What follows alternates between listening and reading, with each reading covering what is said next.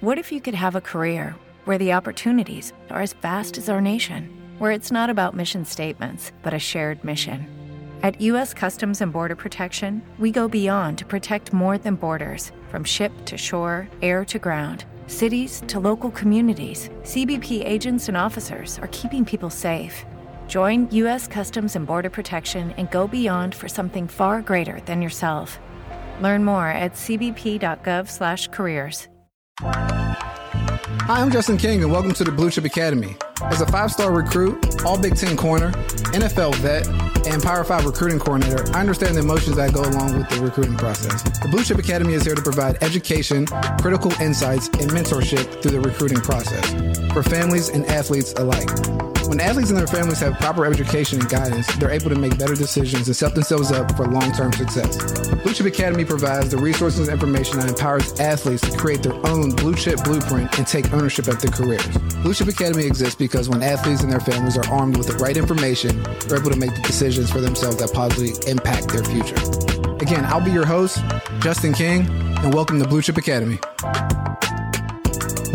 Welcome back to the Blue Chip Academy podcast. We're jumping into the Blueprints of Success interview series, providing unique blueprints, tactical knowledge, and best practices to navigate the critical points in the sports ecosystem so you can devise a plan to a career that you can bank on. So today we have founder of the GenAgency influence and marketing group, Rachel Maeng. How you doing? Yeah, I'm good. I'm out here in LA. It's a little bit cloudy, but it is like in the mid 70s, so I can't complain. Oh, damn, I wish we had the mid 70s. Everybody knows that this is a critical time. You know, we talk about sunny weather, and it's the best time to get some photos and get some content and all that good stuff. So that's why we have Rachel here, you know, because with the GenAgency and all the things that she does at the influence and marketing agency, I mean, it's good to have good lighting when you get out there and get into the content and all that good stuff. But we all know that NIL is a big piece of what we're covering today, and just how to, not so much from the rule standpoint on how to do those things, but how to actually navigate and build your brand, the tactical steps in that. But before we start off, we just ask a little cornerstone question that we like to ask. What's one piece of advice that you would give to a family or athlete that's getting ready to go into the college space with this whole NIL ecosystem growing? I would definitely say do your research. I know everyone says that, and there's a lot of resources out there, but understanding the college that you're going to, the state laws around NIL, also the, I guess, like ecosystem that you're jumping into, how do they support their athletes, what career services they have afterwards. I think knowing all of that is really important because college ends, and so does being a student athlete. So it's really about what comes after that matters.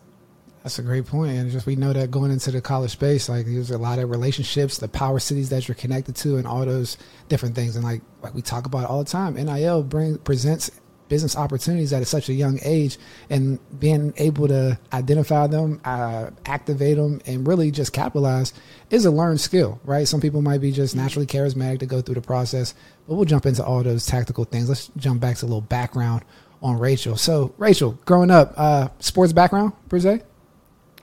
Yeah, I grew up in Syracuse, New York, so big on basketball, decently big at football. We're still growing. Grew up there, played a couple sports in high school, ended up going to Rutgers on a scholarship for rowing. So always had that sports mentality.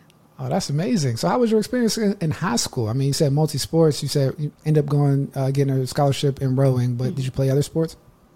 I did, yeah. Right around high school, I ended up with field hockey, rowing, and track and field. But ultimately, I decided I wanted to go to college with rowing. So by my junior year, I was full rowing every season. So that's cool. I mean, rowing's a sport that I don't know if our listeners know too much about. So how does one get into rowing? If we like what age do you start? Is they go to a rowing club? Like, where's like it's such an interesting sport. You know, it's only certain locations actually have rowing. You have to be by a body of water, but really, like the college also has to have some sort of interest to really push it on the high schools. So we're a suburb of Syracuse, Baldwinsville. And that's really how I started was when I was a freshman, actually. That's when I had started on the rowing team. But funny enough, a teacher suggested that I be a coxswain, which is the position I was. It's kind of like a captain, but also someone who like develops a race plan, works with the coach to strategize, and also like work on the rowing techniques. One of the teachers had suggested that I would be a very good boss. So told me to go out for the team, ultimately made the team, was a coxswain, won a couple state championships, went to nationals twice. So it was a good time. And then, did just a small flex, did that in high school and then ended up getting recruited to Rutgers. Oh, that's impressive, and congratulations on all those accomplishments. So when does that recruiting process in rowing start? It's, again, like rowing is so interesting that it's not like a typical football sport, soccer, basketball, where you're really seen like at a young age. You can start rowing when you're young, but it's normally because, you have a community program that tries to teach you rowing, and it's very open, very relaxed. So I started my freshman year, and lucky enough, Syracuse is right there. So the coaches at Syracuse really like that higher level rowing. They can kind of see you. And then a lot of it is actually on your own. So platforms like Be Recruited back in the day and things like that, recruitment platforms for athletes. You would create your profile, and then you would have your film go around to different coaches, and eventually colleges would kind of pick up your name. And then from there, it was, within NCAA compliance, speaking to them, kind of like popping around their campus, looking around things. And then ultimately, my junior year, I got some good looks. And then my senior year, I maxed out all my visits. I got a lot of offers, and ultimately chose to go to New Jersey. Okay. So I guess my question is, how many people were in the boat when you guys were rowing? So it's anywhere between 8 rowers and then a coxswain, or 4 rowers and then a coxswain. So how does a college coach know that someone's a good coxswain? So, a lot of it does have to do with like where the boat places. If they are going to states, if they're going to nationals, it's a good sign that like your team is not only good, but the coxswain is doing a good job. It's also a lot on the coaches. They know their team, and they know if their coxswain is acting as a good captain, if they're a good leader of their boat, they have a good head on their shoulders, they're good with responsibility, things like that. And then rowing is a lot where you do these campus visits, you go meet the coaches at like camps and things like other sports. But in talking to someone, especially when they're a coxswain, they're very calculated, and they really have that like good understanding and good head on their shoulders. And that's really what a lot of coaches do look for. That's a great point. At the XFL, the director of our whole football operations, her name was Remy, and she was a coxswain at Michigan. And for someone that's never worked in the football world, she came from Pepsi and kind of ran the whole league and all the director of football operations. I used to talk to her about being a coxswain. She told me, and she was on the men's team, so she was, which is even more different, or just making sure things are in order. But like that was the role of the DFO. And I'm like, and I always thought, I was like, man, a coxswain or somebody in rowing would be really good at like these different, whether it's managerial or leadership positions, and just keeping things in order, because that was the person that kind of did it for us.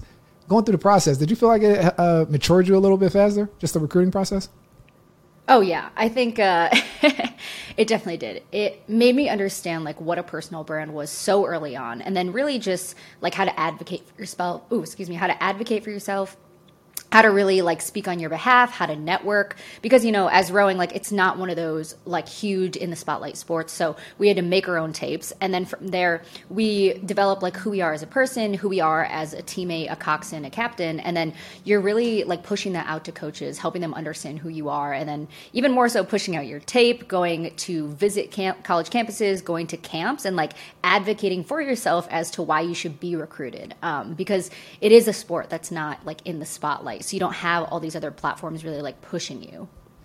That's interesting. You said like you had to advocate for yourself. And I always tell guys in football, it's a little interesting because the good players, the top 2%, you're going after them, right? And the guys that kind of look for the attention, it's like a red flag a little bit.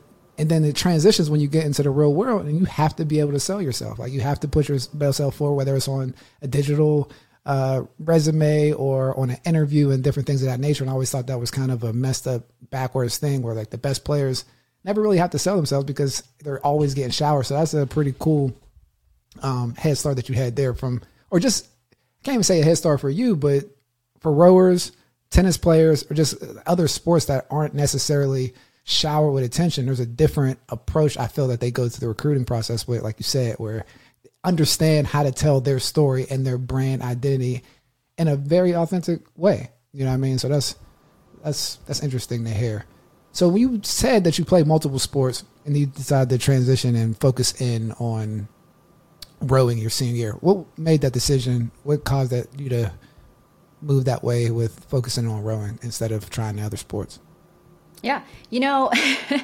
I was pretty good at my other sports. I was actually pretty decent at field hockey. I got to play varsity when I was a freshman. I got to do a lot of camps with them. I got to travel with them as well. But ultimately found out I was at the best at rowing, which is funny because it was probably, of all the sports, my role as a coxswain was probably like the most unathletic version of like a role of a sport I played because, we're sitting there, we're inside the boat, we're steering, we're calling different race calls, we're doing strategy, but you're not like, actively playing field hockey. Yeah. But it was cool. I think, it gave me an opportunity to step back and have those sports and realize like I was the best at rowing. I had the best opportunity. These big schools had rowing, like in the Big Ten, some SEC schools, Pac-12, like they all have rowing. And I really wanted to go to a bigger university, one that had a great football program as well, but also one that was in a good media market. So I knew it was kind of going to set myself up with the best opportunity to not only be able to be accepted into a college, but also to be able to afford a college with a scholarship. Right. I mean, that's a big point there. You say afford the college, afford the scholarship. Yeah, afford it. Yeah, most definitely. Did you have you end up going to Rutgers? Did you have an idea what you want to do after sports? Like when you decided to go to Rutgers, like was there anything that you were looking to study that Rutgers stuck out to you from your other college opportunities? Yeah, so funny enough, when I went into college, I was going to start as biomedical engineering, and I was going to go down that pre-med route. Did my first 2 years in the biomedical engineering program, thought I was going to go into cancer research, and it's funny enough that it was in college that I actually realized that, as much as I have a love for sciences, I came from a accelerated science program in my high school, so I already had a lot of credits done. I realized that in those 2 years when I was a student athlete, what really resonated with me was this like sports media space, but it was really this idea of representation, of personal branding, of like that professionalism. And I really realized about 2 years in that I wanted to start a company. I wanted to be involved in the sports and media space, social media kind of at that point as well. And it was funny enough that I was still at Rutgers. We're inside the New York City media market, so it was a great place. No, that's a great point. I think people don't recognize that Rutgers is the power city there being obviously New York. I mean, people know that, but when you think of sports, right, sometimes it doesn't get the best rep. But when you think of that 6-quarter thing where you're making the connections and the different people of that nature, I've had coaches tell me that you guys did a real good job of making those transitions for helping guys make that transition. Yeah. What was your best visit? I mean, going on rowing visits, I wonder how that was. I think it's very typical of other sports visits. Maybe not like the same caliber as football. I would know. I did work for the recruiting team at Rutgers football, so got to see them going bowling. We didn't get to go bowling when I was a recruit. I had a great time at Rutgers. I think I really loved that the campus had this like city aspect to it. It is in the middle of New Brunswick and Piscataway. I did get to go to the football game, which was awesome. Love that atmosphere. I went to other visits like Duquesne. I went to Nova Southeastern. So like all these different types of colleges and prominent rowing colleges. But ultimately it was like the Rutgers experience that I think I had the best time with. Oh, that's awesome. You said you were a recruiting person or recruiting staff member, right? Like helping out in the recruiting department. So when we talk to some recruits that are going through the football department or just the process, what would you say is something that might happen on a visit that you've seen where maybe lost or cost a guy an opportunity? Any funny stories? Okay. Yeah, just to give some guys some games so they don't do the same thing. Yeah. Definitely just, think about it like an interview. Like, I think one of the things that someone told me, one of my mentors was like, every day is like an interview when you're in a situation where there's the possibility for advancement. So especially on a recruiting visit, like you're in an interview there. You might be like the number one guy that's in their recruiting class that they're looking at, but they're still all things that they're looking for. Like they don't want someone that they're going to have to worry about compliance, especially with the new NIL rule. They don't want someone who's going to bring on some sort of drama, like going to bring something on their program that isn't going to look well. So they're always looking for a guy with a good head on their shoulders. They're looking for a guy who can communicate well, who actually speaks and doesn't just, keep his head down in his phone the whole visit. But yeah, I would say just be on your best behavior. Don't do things that will point a target at you, that will, make it seem like you could potentially be a problem in the future. I have to say, I don't think we really had any problems on our recruiting visits. They're pretty, standard, pretty simple as far as it goes, what we chose to do with them on campus, taking them to academic advisors to meet, or professors in departments, all the way to even going off campus to the standard, bowling or whatever they choose to do. So I think even when you're at that off campus place, same thing, you're in an interview. Absolutely. That's real. And I know when I had a group of interns and ladies that would take guys around, had a sheet where you had to give evals of their character. Like, okay, how did they act? How did they respond? Are they disrespectful to you? That coaches or personnel ask you to do the same? Yeah, pretty much. And I got lucky too, because when I was a student athlete, we had a recruiting pavilion at the football games. And we had this program where student athletes would actually come into the recruiting pavilion during games and get to answer questions from the prospects, from the parents. And it was a lot of what do you expect on campus for everything from classes to nightlife? Do teams hang out together? How do you like your professors? Are they actually helpful, or do they look down at you because you're an athlete? So I got a good experience as a student athlete first before I ended up staying on with the program, to really be able to talk to these athletes and kind of have that understanding of what these guys are looking for when they have questions, and how they may act, or how their demeanor might be as a prospect. So I got a little early insight to it. Oh, that's really cool. And that happened during the game? Yeah, it happened a little bit pregame. It was inside the recruiting pavilion, inside our stadium. And so the prospects, they get to come to a game on their visits. So they would go into there first. They would do a standard Q&A, and then they would go down onto the field, get to see a little bit of the pregame, and then go back up to their seats in the stands. Yeah, most definitely. That's cool. That's cool. I mean, just to have that open conversation with other athletes, right? Because I know when we did visits, whether at Penn State or other places, it's sports specific. But I think that Olympic Village, or just presenting an Olympic Village thing amongst the athlete, is a very good recruiting tip, pro tip. Any athletic directors, DPPs, head coaches listening, bring your other athletes around. It's cool to see that whole Olympic Village type situation going on. Yeah, I enjoy that concept, because I mean, some of my best friends are former football players from when I was there. One of my best friends and my roommates were gymnasts, volleyball players, basketball players, football players. So you really do, when you're in college, have this community of other athletes that have shared experiences, shared grievances, and you get to spend a lot of time with them. So I think it's important to get to understand what the environment and kind of what the culture is of the other student athletes. So I really appreciated Rutgers for doing that for their prospects. Yeah, it's really cool to do it at a game too, where it's more social and you're able to help the program, because Penn State transitioned that with their academic department.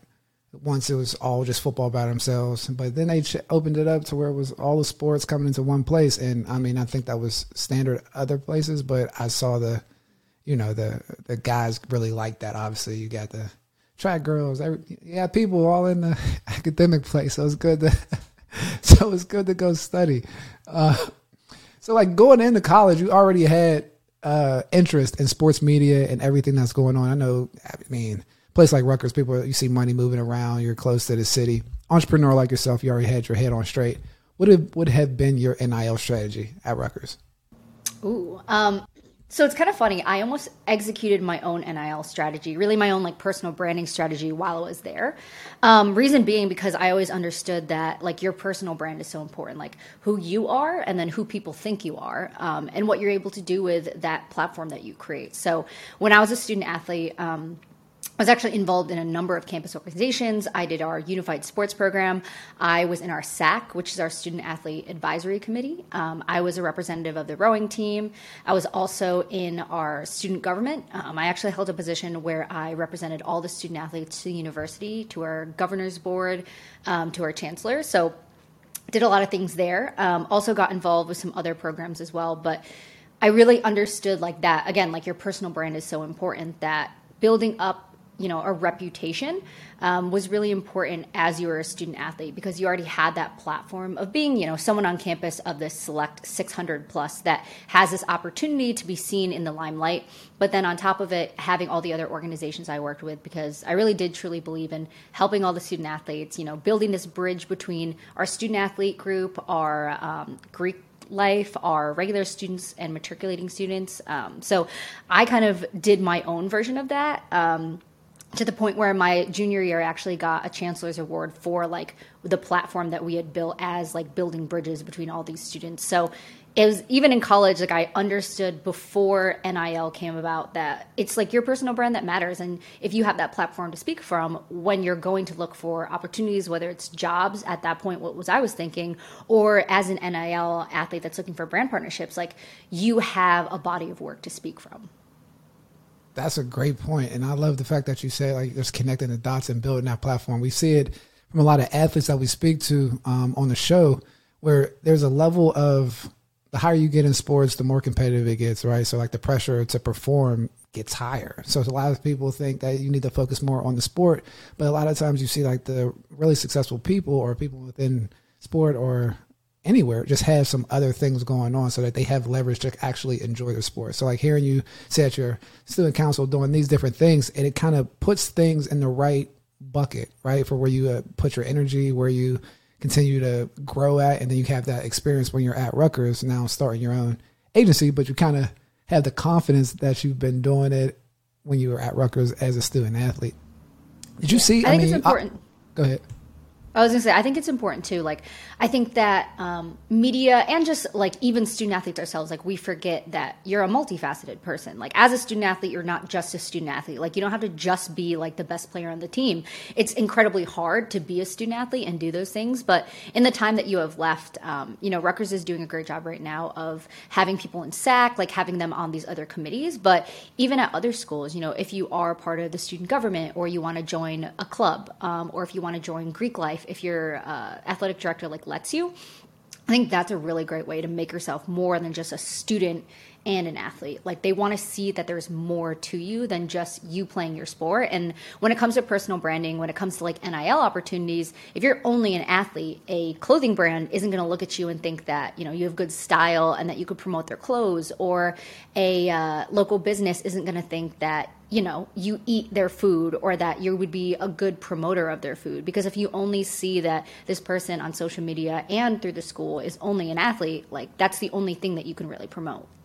And that's very true. And especially when you think of like the popular brands that think guys like, whether it's promoting songs or it's like Jordan, it's like, no, like actually the more authentic that you get with yourself or knowing yourself. We had a guest that Ryan Monday who said like, hey, the number one thing going through this process is knowing yourself, because you know which ways and opportunities to take versus falling into traps. But with this whole NIL process, you see a guy that may be into lawn care, just for example, right? But that's where like Home Depot and different places like that come in. And it's just like those big deals, and that's authentically curated. I mean, I forget what the player was with the Philadelphia Eagles, but he was into hunting or whatever. And I remember like Big World Hunting came in and did something, but like those real niche-y type of interests as an athlete, when you get eyes on it, it's like you invigorate like a group of people that's like, oh, I can identify with them. Like they're into this thing. Like you see what we see like with you e-gaming. find your community. It's your community. We see with gaming now, right? Like where guys are coming up and it's like, oh, jumping on Stitch, like, or not Stitch, but whatever this stuff is called, like Twitch. the streaming, whatever. Yeah. Showing my age. It's all good though. So you always wanted to work in sports, like knowing that. So what was your first gig once you transitioned out of Rutgers? So actually in Rutgers, I was lucky enough, I had 5 internships as an undergrad. So my first one was with the PGA Tour. I was the quintessential intern, running around with like a fat head of of a golfer, trying to get pictures like with the fan experience, tweeting out when like Twitter was kind of like, starting to get cool. So I had my quintessential, intern experience doing the grunt work. Was with Main Events Boxing, was with US Rowing, which is the Team USA part of the rowing side.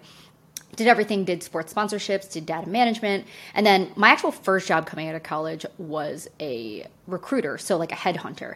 That was really interesting because I got to know a little bit more about the HR side of things. And then my next job and my actual last job was working for the New York Mets in their sales department. So my kind of theory behind, everything that I did as far as internships go, all the way to that last job at the Mets was I knew I wanted to start at a company. So I knew I would need to understand the different departments of a company to be able to run one. And then also, in the sports space, understanding athlete relations, community relations, logistics, data management, which was obviously going to be a huge thing. Even back then we knew. Those were things that I wanted to make sure that I had under my belt and that I could speak from. Oh, that's a lot of didactic experience and just like crossing over. I mean, that's really cool. How did you get your first internship at the PGA, if you don't mind me asking? Yeah, so actually, the PGA had reached out for interns to our athletic department to see if we had anyone that could do that grunt work. Surprisingly, that was the first internship I got. My name got pulled up from our athletic department and then went through that interview process and ultimately got to that job. So I was lucky that my first internship was in the sports and media space because I was in their marketing department. And then it was that experience and that like big name that I used to really get myself into doors and get myself into other internships. That's interesting. I mean, you've been talking about branding all day and even from just a corporate branding standpoint, right? Like working at different companies.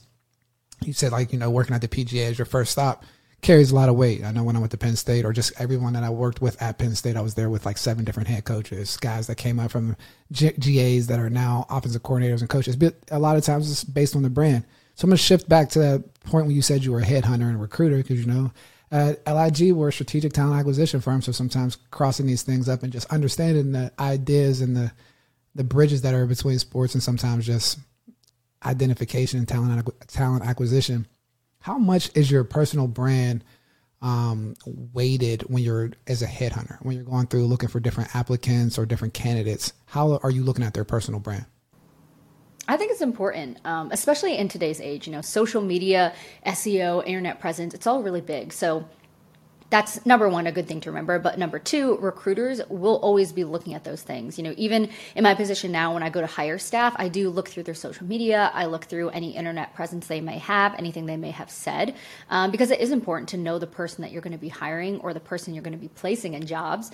But even more so, like your personal brand, if I can see from your social media or from maybe an article you wrote or something that you have a true interest in what our company does or where we're going, or you're just passionate about something and I can see it, I get a better understanding of like who you are and what you're interested in, like what you're about to your character and your morals. So I think it's really important when it comes to personal branding to be able to show not only your personal brand, but showcase it in a really positive way.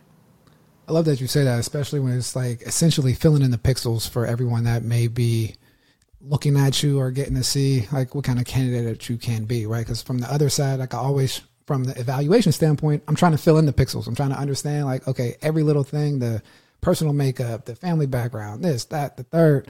But, if a candidate is going out and putting those different pixels out there, it's again, knowing yourself and putting yourself out there. It does actually goes a long way. So man, now that's very interesting. I like to cross up this stuff with talent acquisition, recruiting, and everything. I mean, recruiting is talent acquisition at the end of the day, but it comes down to evaluating and being a desirable asset, whether you're at a company or starting your own business and a desirable asset for people who want to work with you. So, I mean, what was your most, from all the internships, like what was the best one, if you don't mind me asking?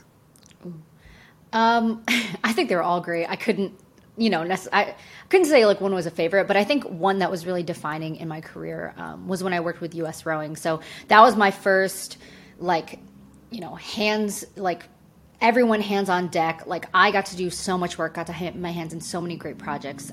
My director, Liz Suter, she was in charge of the athlete relations at U.S. Rowing. It was actually the 2016 Rio Olympics year too, so I got to be part of the conversations with the USOC. I got to do presentations about Zika virus. I got to work with the podium clothes. I got to work with some of the other gear and items that the athletes went with. It was a really cool experience, but I think it also allowed me to understand like how much work was there, and she let me run so many different things. Like, she let me run a couple aspects of the men's U.S. Olympic trials, and for me that was something that obviously I hadn't done before. It was a huge responsibility, but it brought me up to that level. There was things where, you know, there was issues of volunteers or like small things on the course, because rowing we're on the water, and she would just tell me like, hey, like, take a deep breath. How are you going to fix this? Like, what are you thinking of? How are you going to problem solve? Like, how did you plan for this? And like, having one race where we didn't have enough volunteers, going into the next race, she's like, hey, like, I don't have to ask you because I know you learned from the last experience of not having enough volunteers. So you planned a bunch more volunteers to make sure we had enough. So it was really like my first internship and my first job that someone gave me all of that responsibility. And I like fully understood like what the job was going to entail. And I think I did so many things that I never would have at another internship because I was given all that responsibility. So it really allowed me to have all these other internships where after that point, I had already been through the fire of like an Olympic year and all that stress that like everything else I was dealing with, even when I was at main events and we were working with HBO Boxing, like the little things that would come up, like they were not as big as some of the things that I had worked with before, or maybe even were as big, but like I had already gone through the stress, so I knew how to handle them so much better.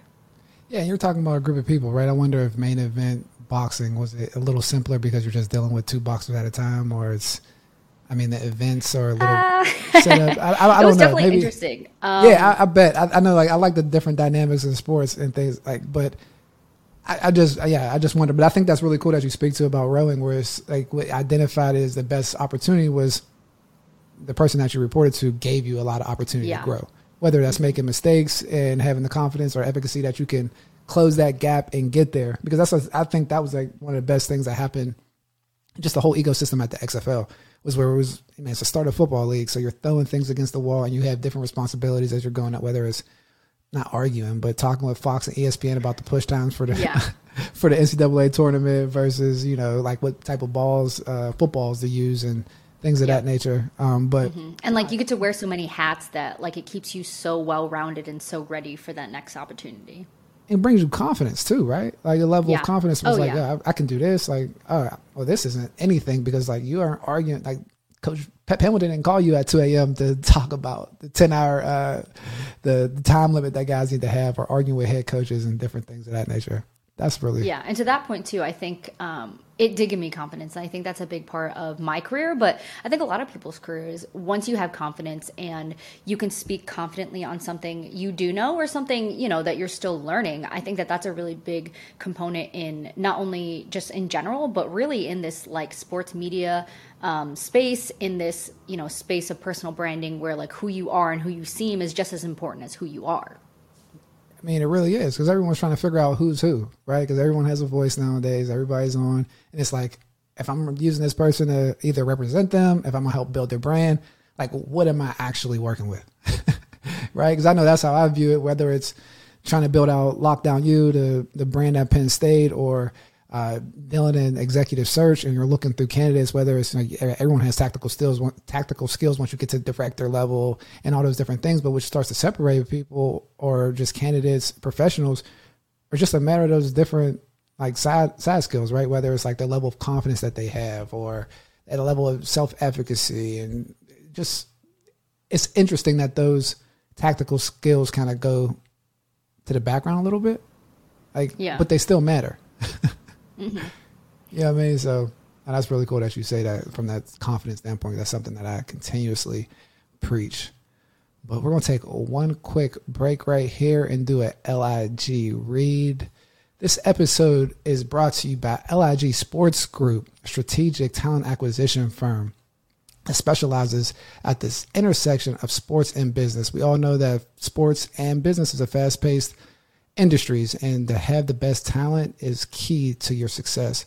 So we're the conduit to success when it comes to all things from talent acquisition, from high school to the executive ranks. So if you guys need anything, check in at www.ligsports.com. Jumping back into it with Rachel. Well, that's over. Now we get to the fun part, a little bit about GenAgency. So we talked, I mean, you knew earlier that you wanted to be in the sports media space, that you wanted to be an entrepreneur. So like, I love hearing someone that has like their acceleration plan ready and then listening to you go through the tactical steps, right? Because like your journeys wasn't by chance. Like, I don't think you just fall into a PGA tour, right? Like, you don't fall into that. And that's not just, I mean, or the main event boxing and things of that nature. And that's goes to show like you took the initiative, connecting the things at Rutgers on the campus with the athletes, from being a coxswain and just like natural traits, right, that we're looking for to be a leader or owner at the end of the day. So when we get to GenAgency, what inspired you to start it? Like, what was that moment where it's like, all right, I'm ready to jump out there on my own? Yeah, I think, like you said, everything I did was really, really tactical, really planned. It was all part of strategy. Once I decided that I wanted to create a company that was in like the sports media space, and even then, I think, you know, as a student athlete, I saw there was a lot of things that maybe I didn't agree with, or that even in like the NCAA, even as a student athlete, like you may not receive. I kind of understood this idea of not having enough rights or just not being like fully represented. And I think that really resonated with me. So as I knew I was building out this company, I knew that that was a big proponent of what it was going to be. So fast forward through all the internships and jobs that I chose to take to help me get there. It was in 2020 that obviously when COVID started, people were kind of moving over to social media. TikTok actually hired me in their official Learn on TikTok creator to help move the platform from like a dancing and singing kind of social platform into this like DIY education, really like helpful video platform. So I helped the company through content move over to like education. So I was hired to specifically work on personal branding. So it was during that time in that program that I ended up meeting up with some other creators and another advisory position that I met even more creators that we kind of joined together. And started the agency. So at that time, I was already managing a couple smaller influencers. And then at that point, once we banded together, we really grew, started representing other creators, started working with a lot of big companies like Macy's, TurboTax, Jergens, and it just kind of grew from there. And since then, I really understood that the purpose of being an influencer manager and just being a person and advocate in that space was to help democratize it. I think from the influencer economy, from the media space, democratization is needed because there are a lot of influencers, content creators that are creating content for a much lower rate than what they should be compensated for whatever reason. You know, a company is trying to make more money, or because the influencer doesn't have the correct information as to how they should advocate for themselves, what they should price themselves at. And funny enough, a couple years down the road, it's now been 15 months into the NIL law passing that it's the same issues. Like, student athletes don't understand the space. They don't understand how much they should be paid for their content. They don't understand how to reach out to brands, how to have that like formal conversation. And I think, you know, now that we've transitioned into being a couple years of a company, now we have this NIL component. I think it really hammers down the fact that this company, like who I am and what I want to do, is really about democratization. That's amazing. I mean, I think it's needed too, right? Because with a lot of things that you see or you hear in the NIL space, there's a lot. I mean, whether it's education from the standpoint of what is NIL, but not necessarily like how do we do NIL, right? Like, so that's why I really like the space that you're filling in. And especially it's cool that you went from TikTok to start your own thing with it being in the NIL space and all that good stuff. But you said, 15 months at Yeah, so the NCAA passed the law 15 months ago that student athletes could make money. Yeah, sure. Okay. Yeah, I wrote 15 months down, but I was thinking like, that's what I was getting to. With that, only 15 months, after 15 months, what are like some of the main difficulties that you've seen or that you've run into, whether it's with athletes, schools, or brands? You know, I think the space, the most, I guess, correct way to say it is like it is the wild, wild west out there. Like the NIL law passed, and I think no one was fully prepared. Immediately, you saw kids getting like these $8 million deals, $1 million deals, but then you saw kids out there saying like, "Hey, give me $500 and I'll post on my Instagram." Like nobody really knew what was going on. So just some background, it's actually, there's a couple different components. So the deals that you see right now, these like really, really big deals, they are part of three types of deals. Deals can come from the collectives. They can come from schools and like, well, not schools, but kind of like alumni and things of that nature. And then they can actually come from like dual, which is both.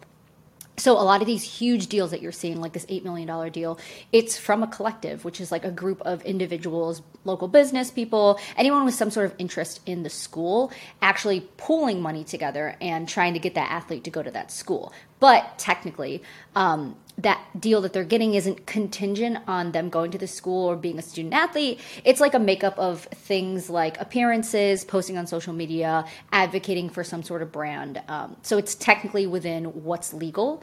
But the average cost for a student athlete brand campaign right now is like $1,500 and like some change more. It's really not that much. And those are the student athletes that are doing it right, are successful in the social media following that they have. Like maybe it is a local business asking to them to promote some sort of special coming up, or it's a national brand that has a footprint at that college and they want them to promote it to get more reach. So it's a very interesting space, at least on the money side. But I think on the student athlete and college side, like lumping them together, I think there's a lack of understanding of like what an influencer economy is, which is really like what we're throwing them into, is being an influencer on campus and on a national scale and using your personal brand and social media to promote for money. So I think there's a lack of understanding of like how to talk to brands in that space, how to price yourself out, what like legal stipulations as far as like owning your own content versus selling it, like all of those things I think are so not only misunderstood, but some people aren't even aware of them in that space. No, I think it's because it's brand new in that space, right? Where your name, image, and likeness, whether it's the different trademarks that you're using from the school, like moving all around that different area is extremely it's sticky, right? Like we're doing the Lockdown U asset at Penn State under the Blue White Collective, and it's been about 2 years of building the asset to the point where trademarks are going through, can be licensed out to local retailers so the guys can make money. More on a little more, I think, a little more sophisticated than like the posts are. It's more of a structure from a retail standpoint, not that, but like, so if I'm a student athlete, I feel like there's a service that someone else can do for you. You come into a group, whether it was us, and we're like building it off of the school being an asset. So like Lockdown U lives at Penn State, so the brand identity, we can pick it off, but it's based on the collective. If I'm a student athlete or just an athlete and I need some help, brands are coming to me and I'm corny, I'm inauthentic, how can GenAgency help me? Yeah, I think a lot of it is first about finding out what your personal brand is. If you're a student athlete and, the only thing that you've thought about in your personal brand is like, I'm a football player at X school, like there's a lot more to you. Are you a family guy?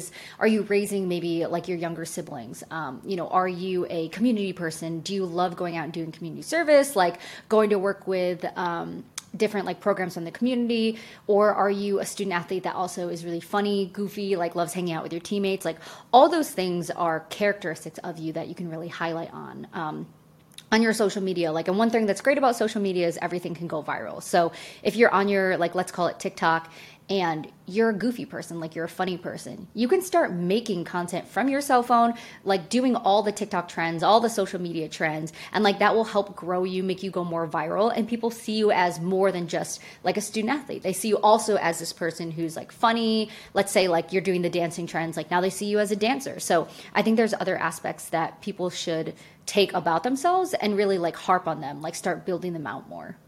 It's a level. I mean, it goes back to confidence that we talk about a lot of time, but it goes back to like a little bit of being cool, making fun of yourself, right? Like being able to like, if I'm goofy, like lean into being goofy, or if I'm with yeah.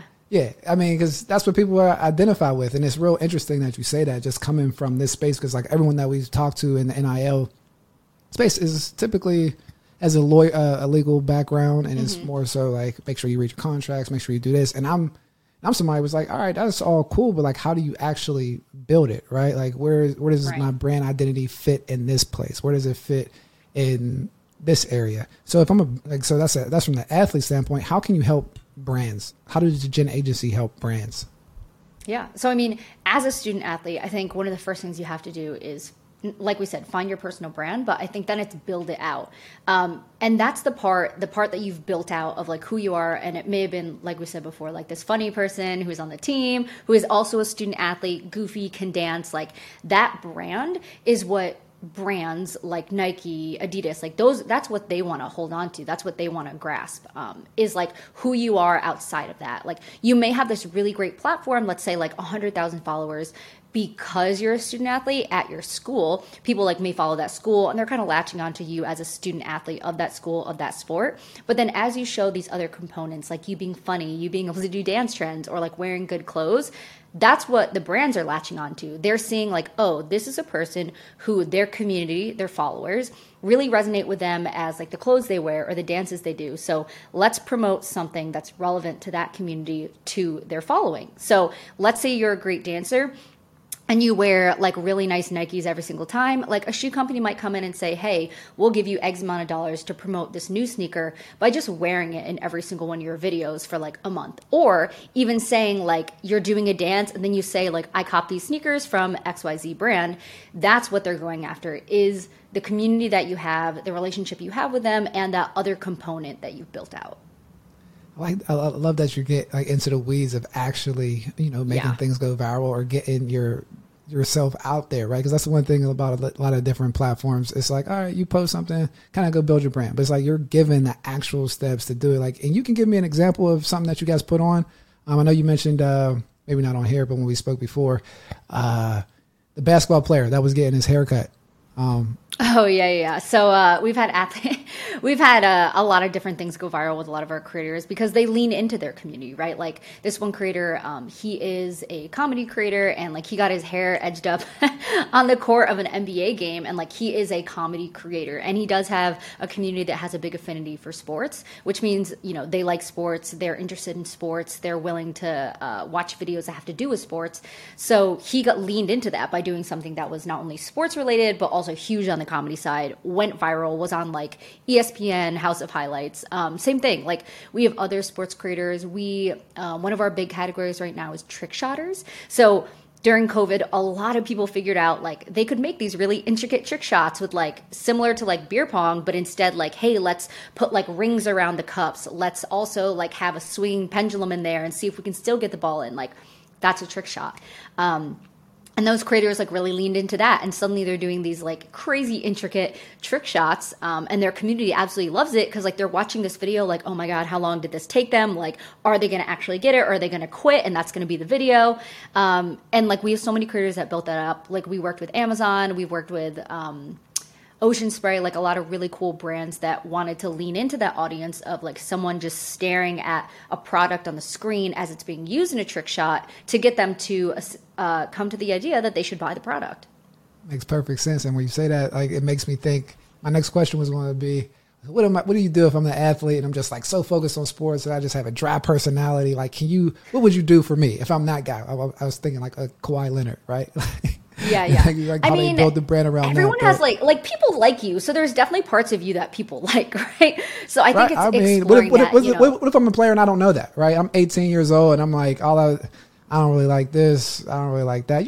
Some guys are just kind of, like maybe we don't know, and that's the thing. Like when we start working with athletes, we like to kind of first ask those questions, like maybe ask their family, their teammates, like, who are you? And like, I'll always rattle off a couple things, like, do you like doing community service? Like, how important is your family to you? What do you do in your free time? Do you watch anime? Like questions like that I think that they can answer to give me a little bit of insight. And then we'll kind of dive down that hole a little bit deeper. But let's say you're just figuring out, like you can start by doing all those TikTok videos in whatever fashion. Like, let's say you're like awkward. You can do the video very awkwardly.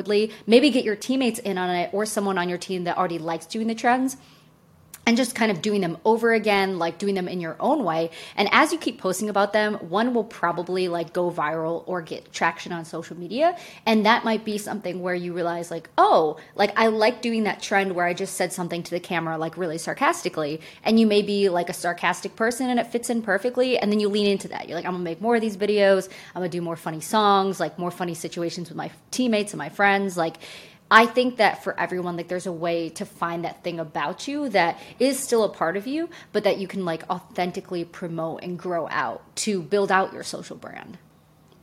That's important because, like, I mean, you work from a league level, league operations office or different things. I think like you really value those guys that can do that. Whether it's leaning in, it's just authentic. We talk about that authentic curation process that you're speaking of. Mm-hmm. I mean, you can, like you said, you can be awkward and have a brand. You can be outspoken and have a brand. It's just kind of, I think the key part is it being authentic, right? Like, as if people smell the fake stuff, that's when it's like, that's not good. I won't put any assets around that. So, like, here at Blue Chip Academy, we try to make sure that everything, guys that have tactical plans, blueprints, so you can accelerate and come up with a plan like yours, where you're working at Main Event, you're working at PGA, you're working at the Mets, you're doing all these different things to be able to build those confidence and those levers that when you want to start the Gen Agency, that you're able to do it. So, like, dealing with players on a lot of different bases, what type of players do you think should follow the entrepreneurial path? Like, what traits and ideal personality? I think entrepreneurship, it's really something that I think people are more open to now. I think it's so much more of the conversation. So many people say that they're entrepreneurs.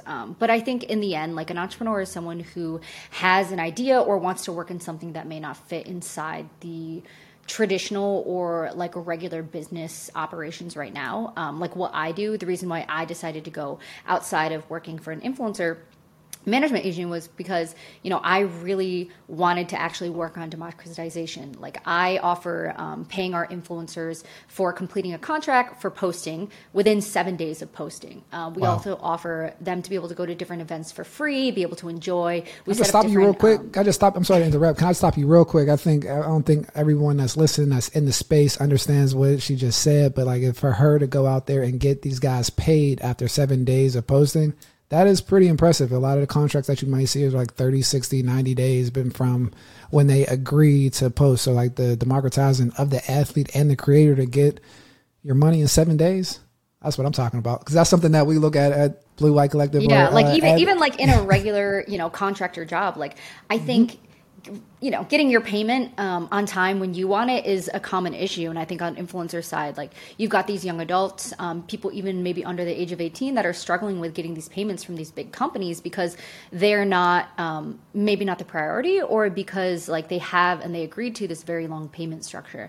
And that's a common problem in the influencer economy that like we want to help with, is paying them out on time. Like, some people, content creation is their full-time job. Like, you need to pay your rent. So like right. Things like that. We also have, like I mentioned, like the events. We'll put on all these really cool events where creators can actually meet each other, create content together, and hang out, which is also a problem in the influencer economy. Not meeting enough people because we're all like stuck behind our screens.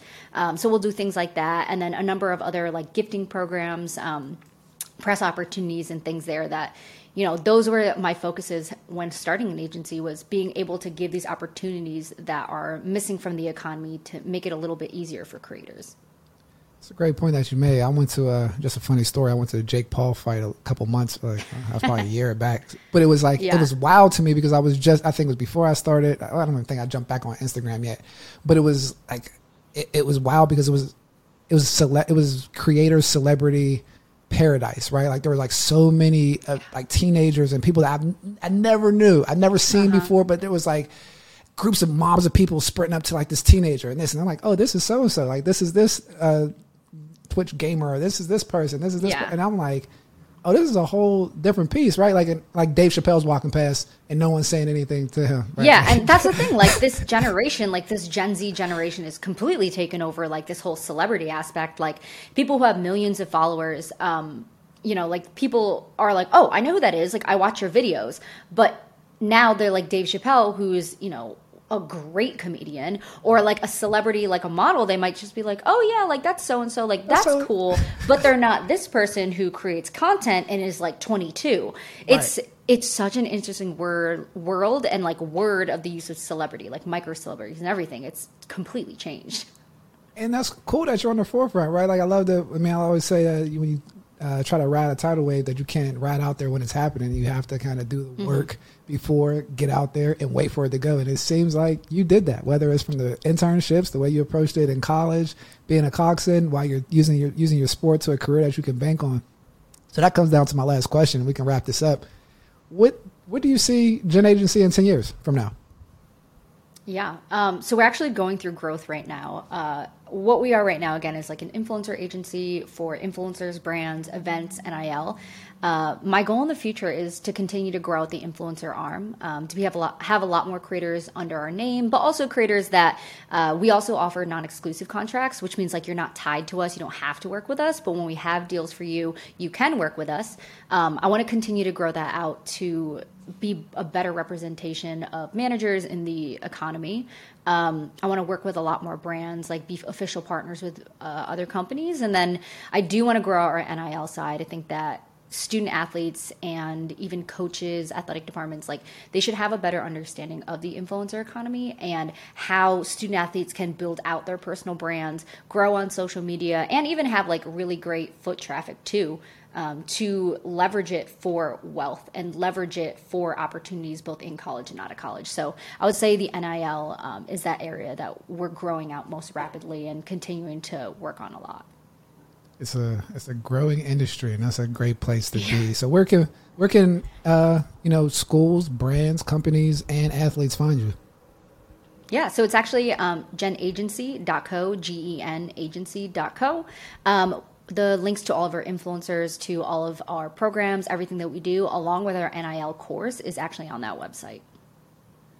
And that will wrap it up. So thank you so much. And like you said, man, just having a blueprint have a plan, like Rachel said at the beginning, and she had a real plan, a detailed plan from just the actions that she took, whether it was going to Rutgers, transitioning and focusing on rowing, going to the Mets, going to PGA, and all these different things that build up her confidence and her wherewithal to be able to start her own company and seeing the different opportunities that were coming about. And it's a funny story that everything that she's saying is true. I'll wait till the end. But, Rachel reached out when she was at the Mets while I was at the XFL, pitching some player development, different opportunities. And I was impressed when she did that and how detailed the thing was while she was still working at the Mets. And she told me her career plan and everything that was going on. And just to see, the development and continued growth from there to Twitter to TikTok to her own thing is extremely cool to see. But it just goes to say that everything that she's saying now is just not for the podcast, but these are like tactical steps that you can implement into your process. So again, thank you guys. Like and subscribe to the Blue Chip Academy podcast,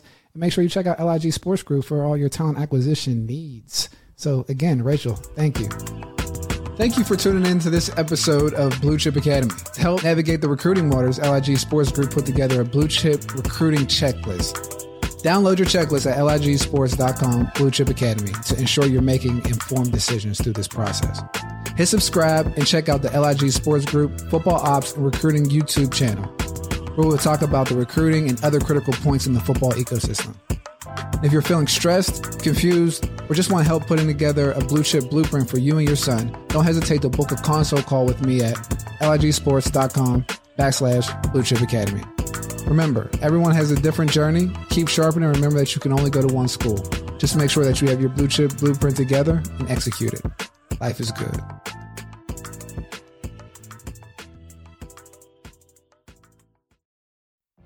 What if you could have a career where the opportunities are as vast as our nation, where it's not about mission statements, but a shared mission?